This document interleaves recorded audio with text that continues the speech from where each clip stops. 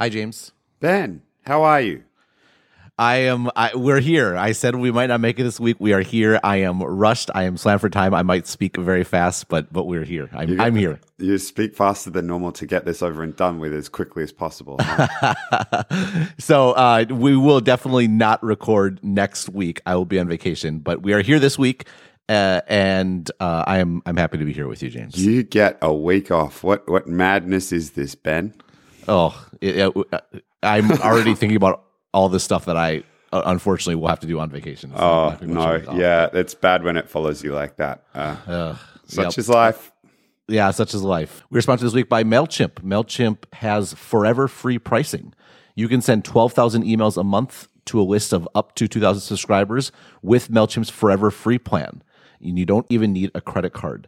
If you ever do want to send to more subscribers or send more emails or take advantage of all of MailChimp's the full slate of features, you can pay whenever you're ready. But up until then, you can use the plan for as long as you like.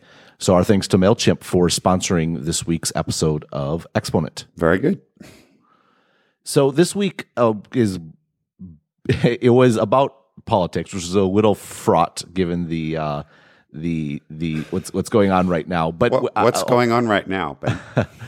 Well, hopefully it wasn't political, and that was on purpose because I think there's not that we don't have political views. We've certainly articulated them plenty on this podcast.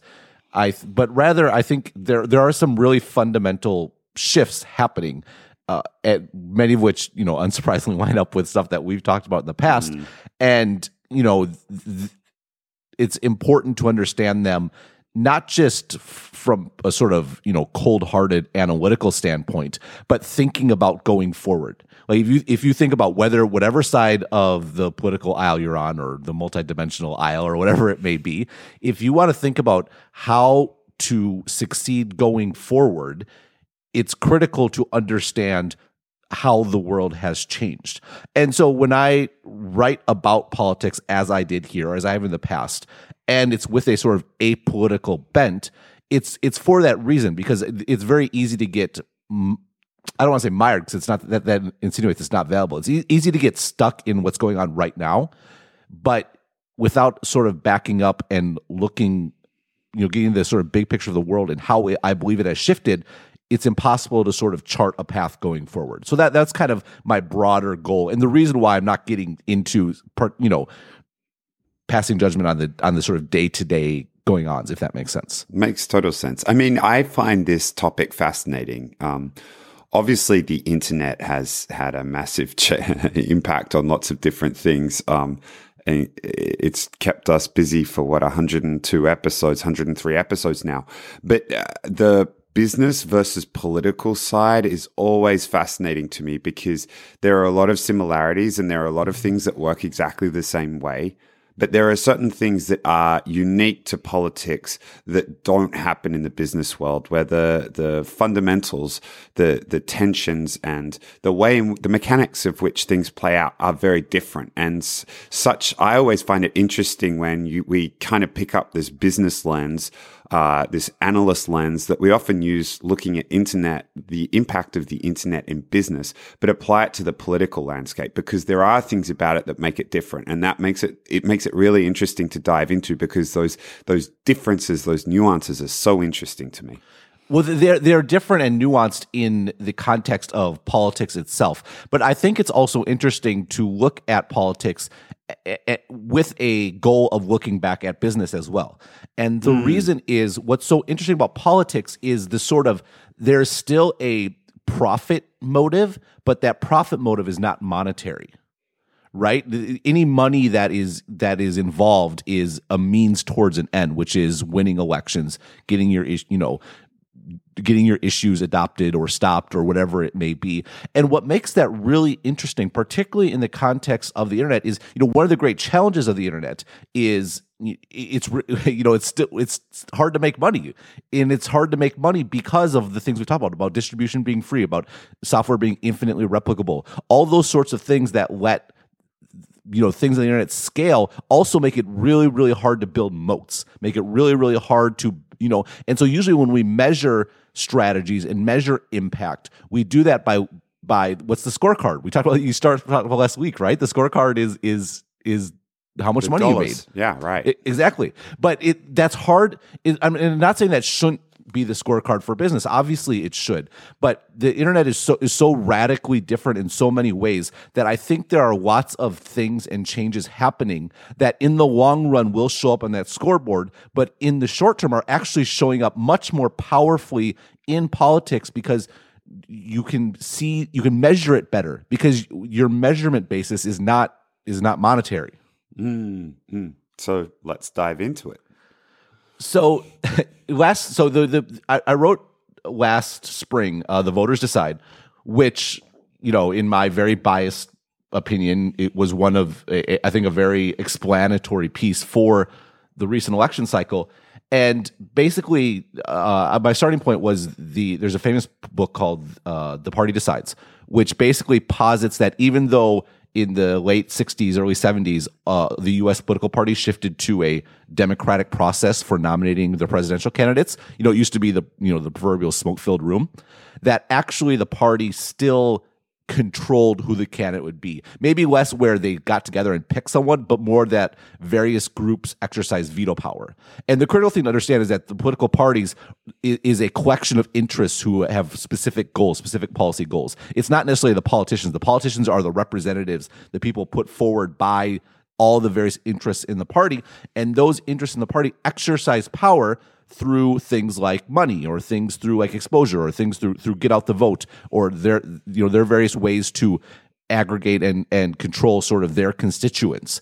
And this was true, and that's why the parties largely still had a handle on the nomination process all the way up through. And this was the core sort of theoretical explanation for why Donald Trump would obviously lose, because the party would veto him and he would not succeed.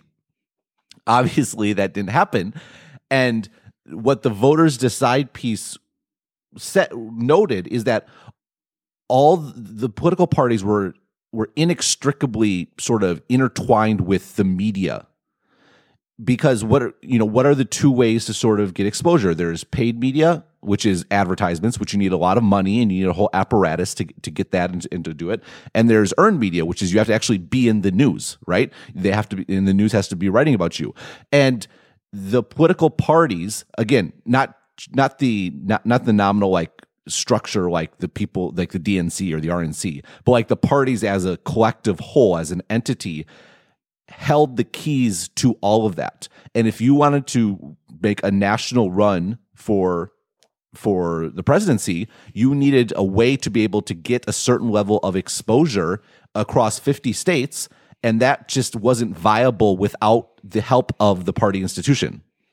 It maps, this is definitely one area where it maps so neatly to business and this notion of distribution that it used to be one of the biggest challenges that companies used to face was being able to get their products in front of people. And it was difficult. Like you want to build something and then get it out to hundreds of millions of people across the country. It wasn't just, I love this analogy of air wars and ground wars, and that kind of the process of rolling something out like that is so much a ground war where you are slogging it out trench by trench. You want to get to 100 million people, you need to think about all the geographies and all the locales, which means you need to get distribution like wholesalers, and then you need to get it into stores, and like where is it going to sit on the shelf? Like that distribution challenge was such a big issue, and it maps perfectly to what you're just describing in terms of media and the political process. Like that was such a big challenge, and it was all that power was centralized in the political parties. Right, but that centralizing of power was tied to the fact that the way to get to customers / voters was via these geographically constrained but dominant media entities, whether they be television broadcasters, whether they be newspapers. et cetera. Like those were the only way to reach customers. And again, that's why they were so profitable, because for advertisers, that was also the way to reach customers, right? So they could have their split between, editorial and advertising and feel very self-righteous about themselves because the money just rolled in without them really doing anything because they were the only channel to customers, right? So, I mean, I think where the story goes is pretty obvious. Once that fell apart, once that the geographic restrictions went away, once newspapers were not the only way to reach customers, in fact, they were one of effectively an infinite number of ways to reach customers. Same thing with video, same thing with TV. Their power, that bottleneck was gone, and by extension, everything that gave the parties their power, particularly in the presidential nomination process, was also necessarily gone.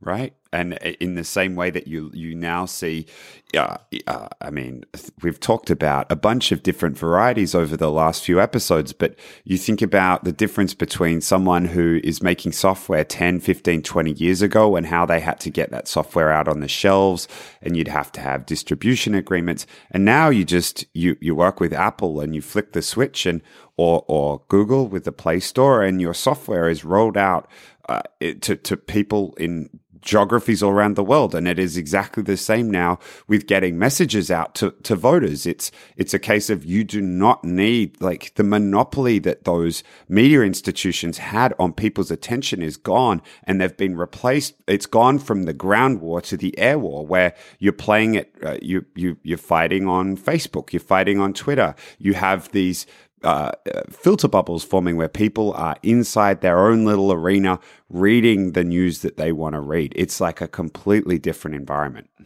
Right. So, well, there's a few things going on here. So the point here is that the media was removed as the bottleneck, right? Now that doesn't necessarily this had two shifts. So one, the media wasn't the bottleneck, but two, it shifted sort of the posture of the media about this stuff. It used to be, I kind of just, mocked that, we have the separation between editorial and advertising and stuff like that. The benefit of that is that the editorial could have a certain sort of prerogative on what they covered or whatever. Like the newspapers of the 70s would have decided that someone like Donald Trump was unacceptable and just wouldn't have covered him, right?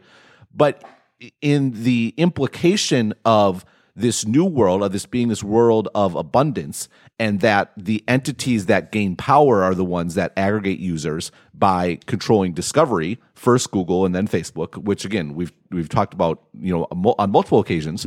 The implication of that is that the media organizations themselves became commoditized. They became just more content fillers on the same status level as your aunt posting updates or your sister's baby or your brother's dog or whatever it might be.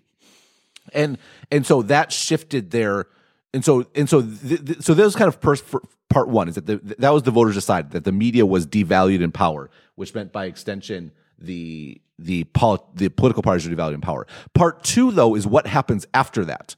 And what happens after that is, this is kind of getting to the first one, is the media shifts where they give the people what they want, because that's what's rewarded by the services and platforms that control that bottleneck, right? Facebook wants to give people stuff they engage with. So what is a media organization motivated to do? They're motivated to produce content and articles that the people will engage with, right? And so it's not like the media disappeared off the face of the earth and all that was left were like Facebook status messages, right? But the media today is just fundamentally different than the media before, because now it is a commodity. Facebook says jump, they have to say how high, whereas it used to be they were the ones telling people to jump or not. Yeah. The gatekeeper role has shifted. So they're still responsible for producing a lot of the news articles. It's just that it's almost like the editorial role that used to live within the media organizations, that decision around what to put in front of people has been taken away from media organizations and shifted towards these platforms. And inside of the platforms, it's not a group of people sitting around making decisions based on editorial judgment.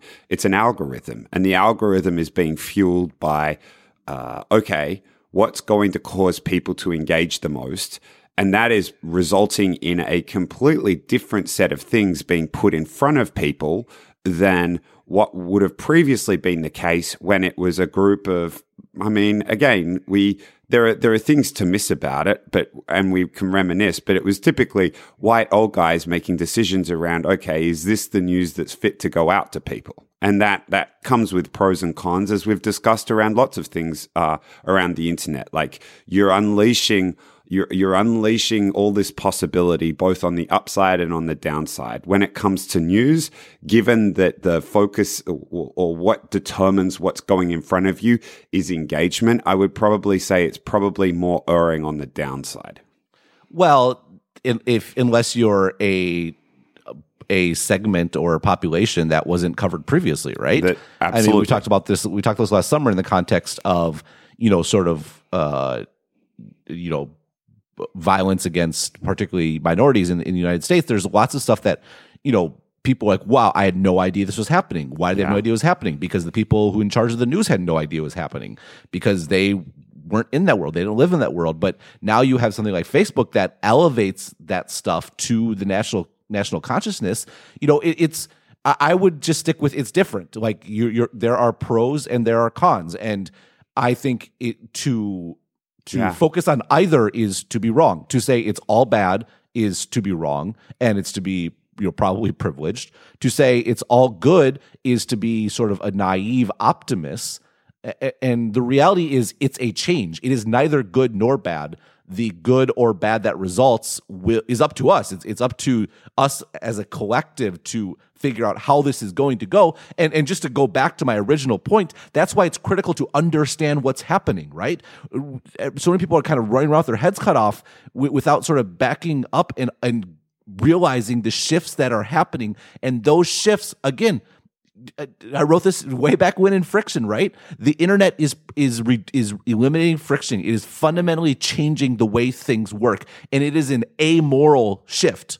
It is not intrinsically good. It is not intrinsically bad. It is a shift, and it is whether it will be good or bad is in the balance, and that's why it's important to appreciate that it's happening, so you can sort of take the initiative to make sure it ends up being good. Yeah, I mean, and your point is definitely well made. The fact that there are things being highlighted that wouldn't have been highlighted before, I think is a fantastic thing, and it's a great thing for society. I guess my concern and why I feel like because what you just said I agree with, and I feel like I need to give a little bit of explanation as to why I would say on balance I'm worried about this, because what a lot of these algorithms are doing they are focusing on what drives the most engagement, and it pushes people. It does two things. It pushes people out to the extremes, but it also causes people to cluster around those extremes. And I think both of those two effects are not necessarily good ingredients for a healthy, functioning civil society. And in the context of the political debate, that's probably why I'm a little bit bearish. But your point around there are positive impacts to it as well, of course, it would be completely unfair and to argue that there haven't been lots of positive impacts to it as well. And your position is fine. It's perfectly fine to say that that has worrisome effects for civil society, which I completely agree. I think at the end of our sort of anniversary episode a few weeks ago, I articulated this idea of society being like a centrifuge, and if the sort of center, if the gravity decreases, the centrifugal forces will pull the whole thing apart. And I remain very concerned about that. However, it's one thing to despair over this happening, but the genie's out of the bottle, right? Yeah. Like, and I guess this is a frustration I have with a lot of this discussion is it's fine to sit here and think about, what went wrong, but it's funny, like all sides of the political equation all sort of have this longing for the past, right? And the past that they envision is very different, but the reality is the only place we can move is forward. And so that starts with, yes, understanding the way things were before. And let's take a moment to grieve that it's no longer that way, and also celebrate the good things that have happened. Yeah. But then it's time to move on to, okay, so what exactly is what is reality today? And given that, how do you move forward? And I think this is what I really appreciated about your article this week. I think the first part, I think lots of folks have intuitively come to this conclusion. Maybe not lots of folks. Some folks have intuitively come to this conclusion that what drives passion, what drives engagement, and therefore what drives passion, or figuring out, I mean, the cynical way of putting it would be figuring out how to exploit people's confirmation biases, like playing to people's prejudices. That's the cynical way of putting it, is definitely a thing in the era of algorithms where engagement is king. And I've experienced it myself. I wrote something last year on what was happening with San Bernardino and how the US government was going after iPhones, and I provocatively entitled it, "The US has gone fucking mad," and I opened it with a picture comparing an AR-15 with the 5 multicolored iPhone 5Cs and said, which of these killed these people now, which is the US government going after? And it drove so much passion on both sides. It wasn't that everyone agreed with it, or it's not that everyone agreed with it, but everyone had a strong opinion about it, and that drove lots of sharing, and it was far and away the most read thing that I wrote last year. And so intuitively, I think and with everything that's happening with the fake news where you play to people's biases, I think people intuitively get the first step that you took with the article. What I thought was so cool about it, though, was taking the next leap, which is like, okay, if this is the case, if engagement is now one of the principal factors around what wins, what breaks through, what works in the social era, then now what do we have to do differently? What does a political candidate have to do differently in order to break through? And that's what I thought you did a really good job of with this week. Well, thank you. So the thing I want to do, though, is kind of back out. This was framed around politics because I think, obviously there's politics on the top of people's minds these days. And also for the point I made before that you can almost see these effects much more powerfully in politics, in part because there's the business model's different, if that makes sense. Yeah. But again, I think this applies not just to politics, but to business, to products, to all those sorts of things. And I wanted to get into really thinking from a systematic perspective, why is this the case? Because it's not new to think that people can get inflamed about their passions, right? I mean, you could go back to, the ancient myths and they're about people being inflamed with their passions. This isn't exactly a new phenomena about being human, right? So the question is, why does that matter more today in a way that it didn't previously, if that makes sense? Totally. So the key thing, we've kind of touched on this from different angles, but in the sort of, particularly in the last 50, 60 years, post World War II, where you had the rise of big corporations and big TV station, big networks, and all those sorts of things. And I've talked about how all that stuff was intertwined, and that was kind of the state of the world from 1945 to so sometime around now, has been these sort of large mass market entities, right? It's called mass media or mass market products, or CPG. We've talked about the context of CPG goods for sure, and we've talked in the past how all those are intertwined. But the reason they're intertwined goes into this distribution question, right? So you got tremendous efficiencies from being large, not just from the traditional sort of economies of scale sort of thing, where, if you make a lot of something, you can bring down the cost curve. Where the efficiencies really came in is in maximizing throughput in the bottleneck, right? Again, what was the bottleneck? You just went on a nice little rant about getting your stuff into stores and the ground war and all that sort of stuff, right? So you take something like CPG goods, the bottleneck was actually getting your stuff stocked. And so to be large gave you leverage, right? Gave you leverage over wholesalers, gave you leverage over retailers. So you could leverage your Tide laundry detergent to get your brand extension on the shelf next to it or whatever it might be. And so there was lots of knock-on effects on this, though, because that was the constraining factor. That was the number one thing that mattered from a strategic perspective that influences every single part of the product. And so from a product perspective, what the products that worked in this sort of mass market era were relatively bland, broadly acceptable products, right? You didn't want to piss off too many people. You wanted to be good enough and broadly acceptable because there's limited opportunities to get through that bottleneck. So whatever products you got through that bottleneck, you wanted them to reach the maximum number of people. Makes total sense. The bias again was towards bland. Same in newspapers did the same thing, right? That's why you got the sort of newspapers that had these standards and were even-handed and all this sort of stuff because you didn't want to piss off too many people. So the goal was to not make people mad as opposed to get people. This, I think I might have mentioned this before, but this hit home for me when making the switch from FM radio in my car to listening to podcasts. Like in the old world, there was this geographic constraint. There were only a certain number of channels you could have. And so someone landed on your channel. You want it to be a little bit different from the other channels, but not so different that you drive away lots of people because you were trying to get as many people in the geography as possible.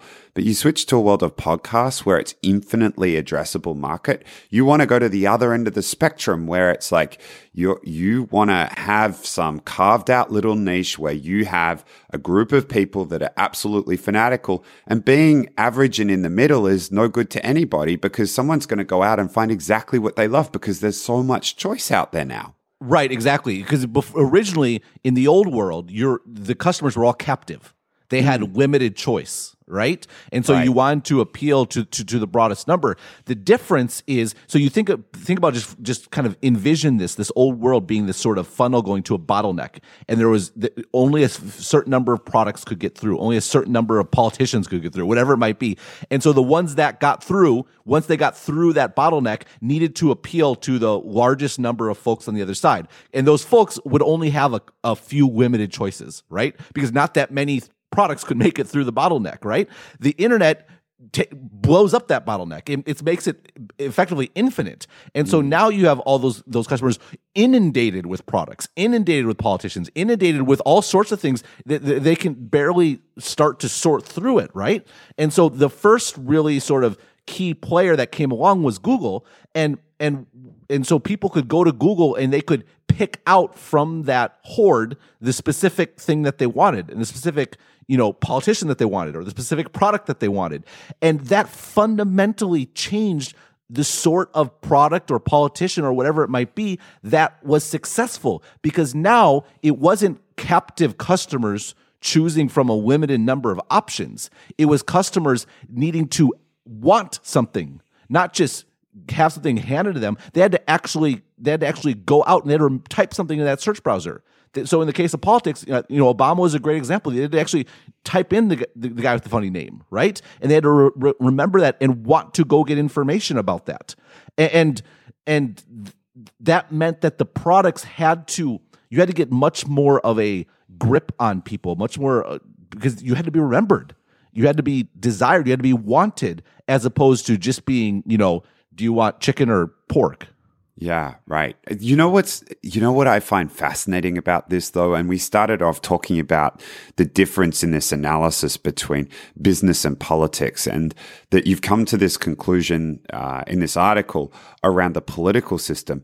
But the political system, to a certain extent, people are still captive, because when it comes down to the ultimate choice between a candidate, this is one of the few places where well, at least compared to the business world, where you can go off into your infinite podcast land and pick the nichest podcast that you want. In the political process, there is an element of which you still need to get a majority of the vote. And what's crazy to me is that if this force that you're describing works even in an environment where where there still needs to be this kind of centralized cluster that is much more akin to the old world, and really its opportunity to have an impact in the political process is early on in allowing a politician to break through. If it's having that much of an impact in a process that's still partially mired in the old world, so to speak, imagine how much impact it's going to have in the business world where all those constraints have completely gone away. It's a great point. And so Facebook, just to kind of fill out this picture, Facebook was a similar thing where it's information, but in this case, Facebook actually pushes things to you, right? It gives you what you want to see, but that pushing is based on the sort of engagement and the sort of like excitement and passions that are inflamed. And your point is a really good one, because if you look at, I kind of mentioned, the Sanders campaign here. Again, I'm not going to get into political analysis who might have fared better against Trump, whatever. I'll leave that to other folks.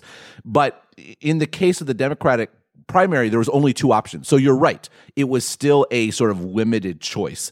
But that's why the Republican primary is actually very interesting, because there were 17 options.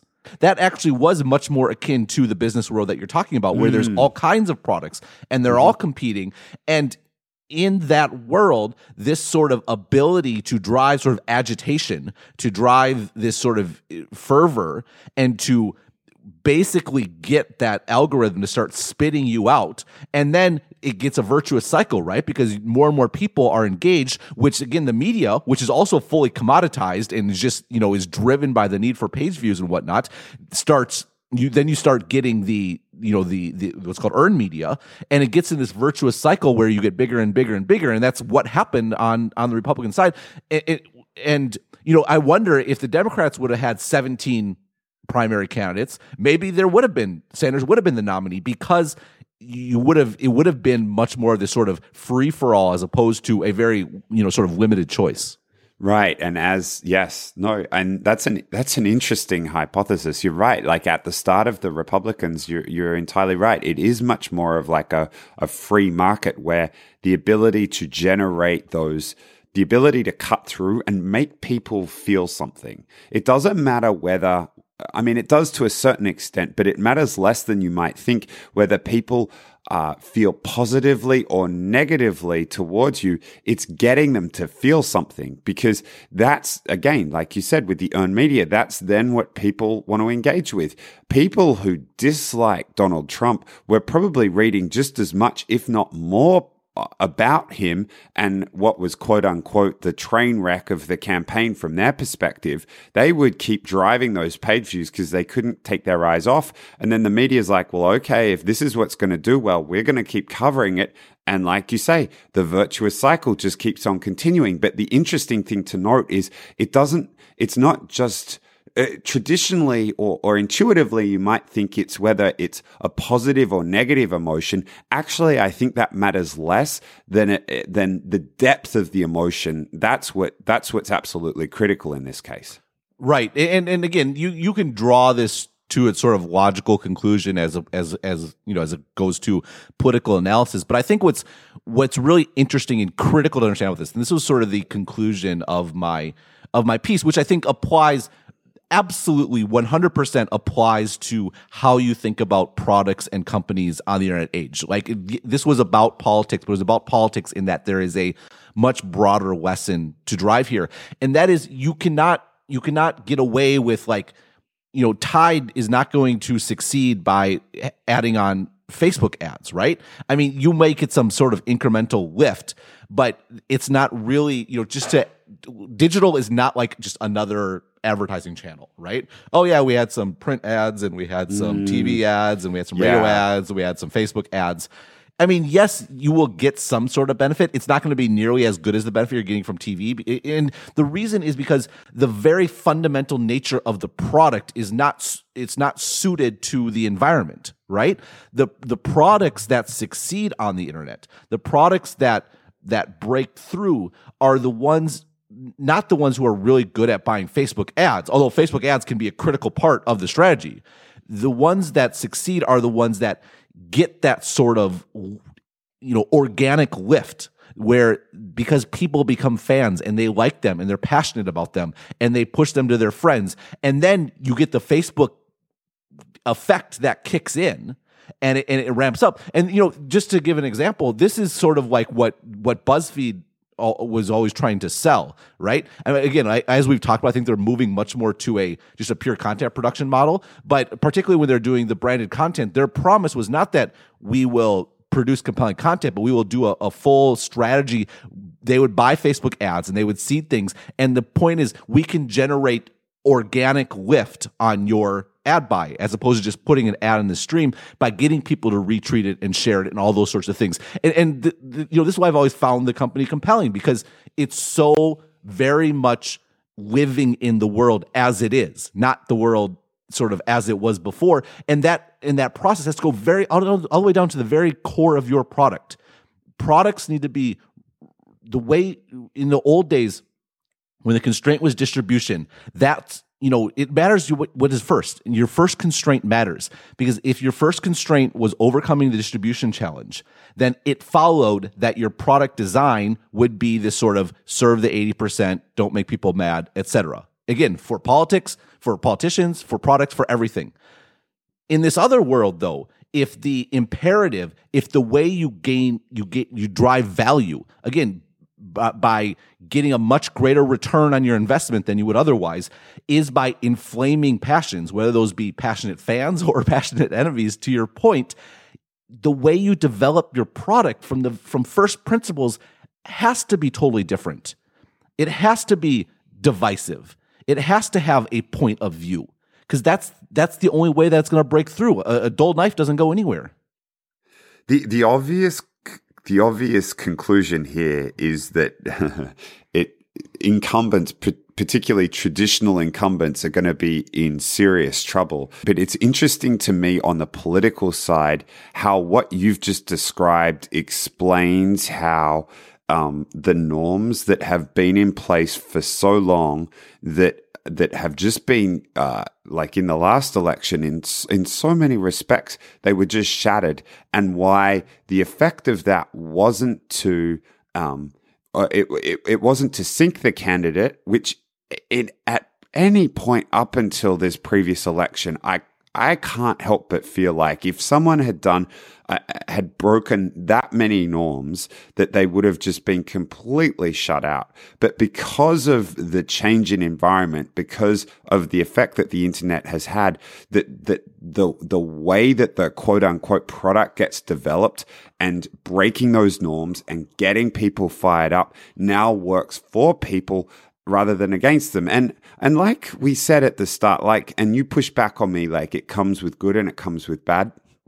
Yes, it's breaking norms, and there are some of those norms that have been developed that are there for a reason, and I think people are missing some of them. But on the other hand, one of the things that I definitely at least in principle appreciate and hold fire given this statement in the current context.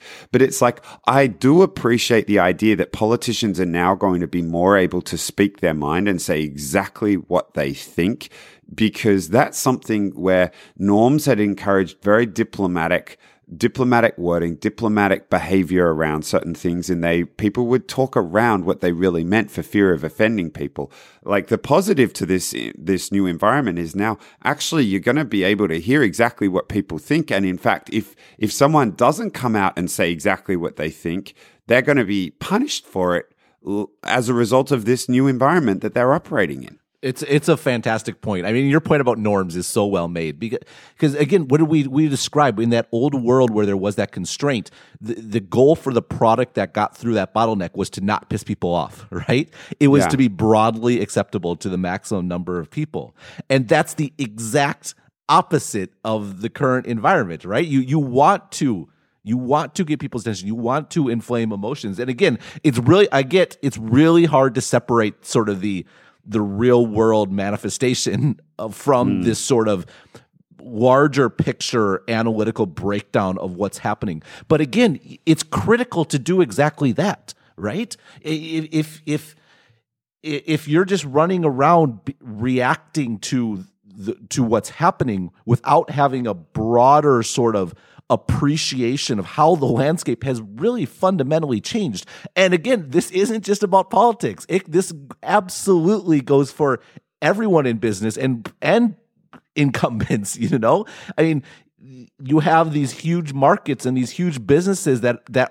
were built on an advantage that doesn't exist. And the reality is your products are coasting. They're coasting on their past advantages, and people are going to wake up and they're going to realize it doesn't make sense anymore, right? It doesn't make sense to get in your car and drive to Walmart and buy whatever laundry detergent catches your eye based on some sort of brand affinity that was developed by seeing 50 gazillion commercials. Like, that doesn't make sense. It makes sense to say, device whose name I shall not say so I don't piss off my podcast listeners, order more laundry detergent, I mean, and it's so easy to get stuck in the day-to-day, and to especially in this environment, because emotions are inflamed, right? It's like the very nature of the change is almost making it harder for people to see the change, because it's hard to be analytical when you're emotional. Right. And I mean, I think that this cuts both ways. All these people that are upset about this, and they're probably people who also associate pretty heavily with some of these norms that have been traditionally broken, and they're focusing on the norms. But there is, if you, like we talked about in the previous episode, how business is one of these things where it boils down to the dollars on the scoreboard. And, elections, it's even more so. You win or you lose. And all those folks who are particularly upset right now, like you can stay upset, or you can take your wounds, take your licking, figure out, like, try and learn something from this, and then come back the next time round with something that appeals to more people, that gets you over the line in the system that you work in. And I think what you've just described and what we're talking about here, in this notion of breaking, like, these norms are being broken, and to a certain extent, they are not going to come back, because now the nature of the environment that we are operating in, people want to hear politicians speak their minds, and that will be rewarded. And when you come back for the next round, that is what you're going to need to deliver. You're going to need to cut through and not try to produce a candidate that would have won in the previous generation. You need to bring something new to the table. And it's not just in terms of policies, it's in how it's being delivered and how it's being communicated. And having, like you said, having this digital first strategy and the tactics of Facebook and everything, that's important. But understanding that the fundamental architecture of what you need to bring to the table to win has completely changed. Like, you're upset, but if you really want to get even, like, do the analysis, understand what's going on, and come back at the next round with a better shot than what you had last time. And just to be clear, when I talk about being analytical and I'm talking about for me, that's what I'm doing, right? I certainly don't begrudge anyone on either side of the aisle or whatever. Again, like, I think there's kind of multidimensional aisles now. I don't begrudge anyone feeling strongly about what's happening in politics or whatever and acting on that. By no means. I'm just trying to articulate sort of what sort of my approach is and why I do think it's applicable and valuable to anyone. And again, it's not just politics. I really think this is just as applicable to business and to products as anything else. When the fundamental terrain that you are competing on changes, you have to go back to first principles. And when you go back to first principles, you realize that the constraint that guided not just sort of your strategy, but also the very nature of what you have to sell, again, whether that be in politics, whether it be products, once that has changed, what you sell has to change. And I think you made that point in the context of politics very well, but I think it's a broader one, and something that's worth, it's again, it's not going to go away. No, but I you're underselling it. I think it's even more powerful in business than it is in politics. Like if you look at the political system, and again, we talked a little bit about the structure and how it still boils down to eventually two candidates effectively, and there's going to be a clustering, which is much more like the old world. And let's also not forget that the candidate that lost actually won the popular vote by a few million more votes. And so there are still these tensions pulling in different ways. Like the political system maps much more to the old world than the business world does, that what you're describing. And yet you made these observations in the business world, in the political world rather, but they apply much more strongly in the business world, because there isn't like, it doesn't just converge on a couple of candidates. It converges on the infinite shelf space that Amazon now provides. And you can try and have your generic, don't offend anyone product, but that's not what's going to stick, because now, like you said, the fundamental nature is completely changed, and people are going to like go for the thing that fits them well, as opposed to the thing that offends them least on the shelf when they drive to Walmart.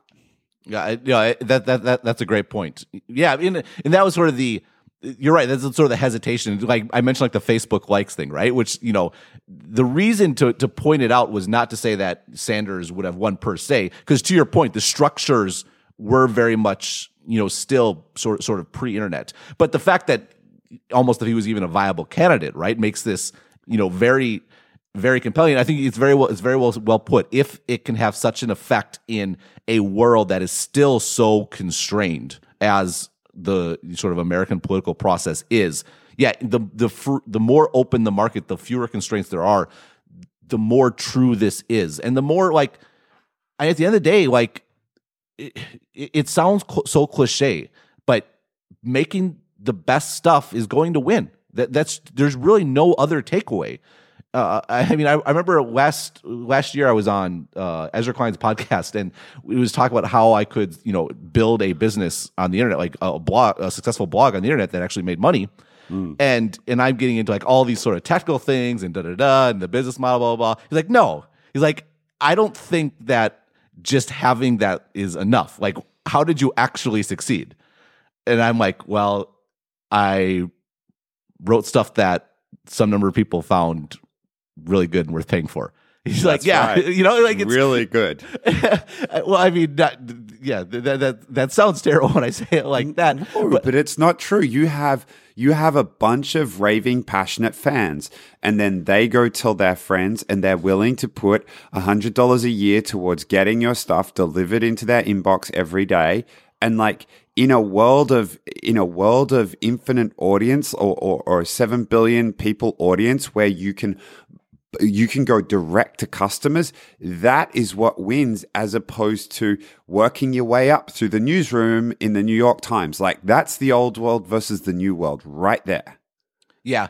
And the reality is that the best didn't win before, right? In the old world, the best didn't win, at least from a product perspective.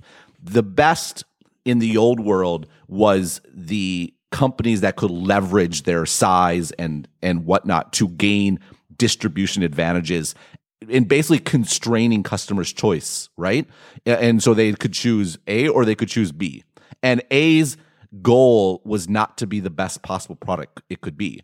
A's goal was to be slightly better than B and be, have a cost advantage. And once you back up and think through the implications, this is the point. Everything about your product development process has to fundamentally shift because the train is different. But now I think we're repeating ourselves. So, and I'm still swamped for time. Okay, then we should probably kill it. Anyhow, hopefully this podcast was very good and worth seeking out and worth telling your friends about, because that is the modern business model and we want to hold to it. That's true. And hopefully it wasn't just like a little bit better than the other podcast that you listened to. Because if that was the case, then we're really in trouble. And I don't think any radio station is going to hire us anyway. So we're kind of... No, I know. Yeah, the radio stations still exist. Apparently, I hear rumors. I see podcasts from radio stations. I think that's my main exposure. I see them from NPR because NPR is like the New York Times in that sense, like just producing all this epic quality content. And it's a good example of like an old world, like producing great stuff and making it over to the new world. But other than that, I will tell you, the New York Times did a strategy document a couple weeks ago, like New York Times 2020 or something like that. And it's really good. It's worth reading. It's not too long. I'll put it in the show notes. It's very, it's as you would expect, it's well written and understandable. And they've really internalized this point. And it makes me very encouraged for them as, again, from a business perspective, that they need to be making editorial choices from who they hire in their newsroom to the way their processes run to the sort of article stories that they write that are focused on delivering unique value to subscribers.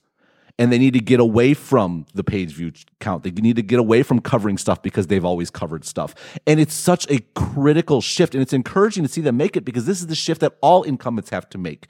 You are not succeeding because you're the only newspaper or one of only 4 or 5 newspapers or whatever it might be. You are succeeding because people want you. They want your product, and all your product decisions. And again, this applies to the Times. It applies to building a widget. It applies to being a political candidate.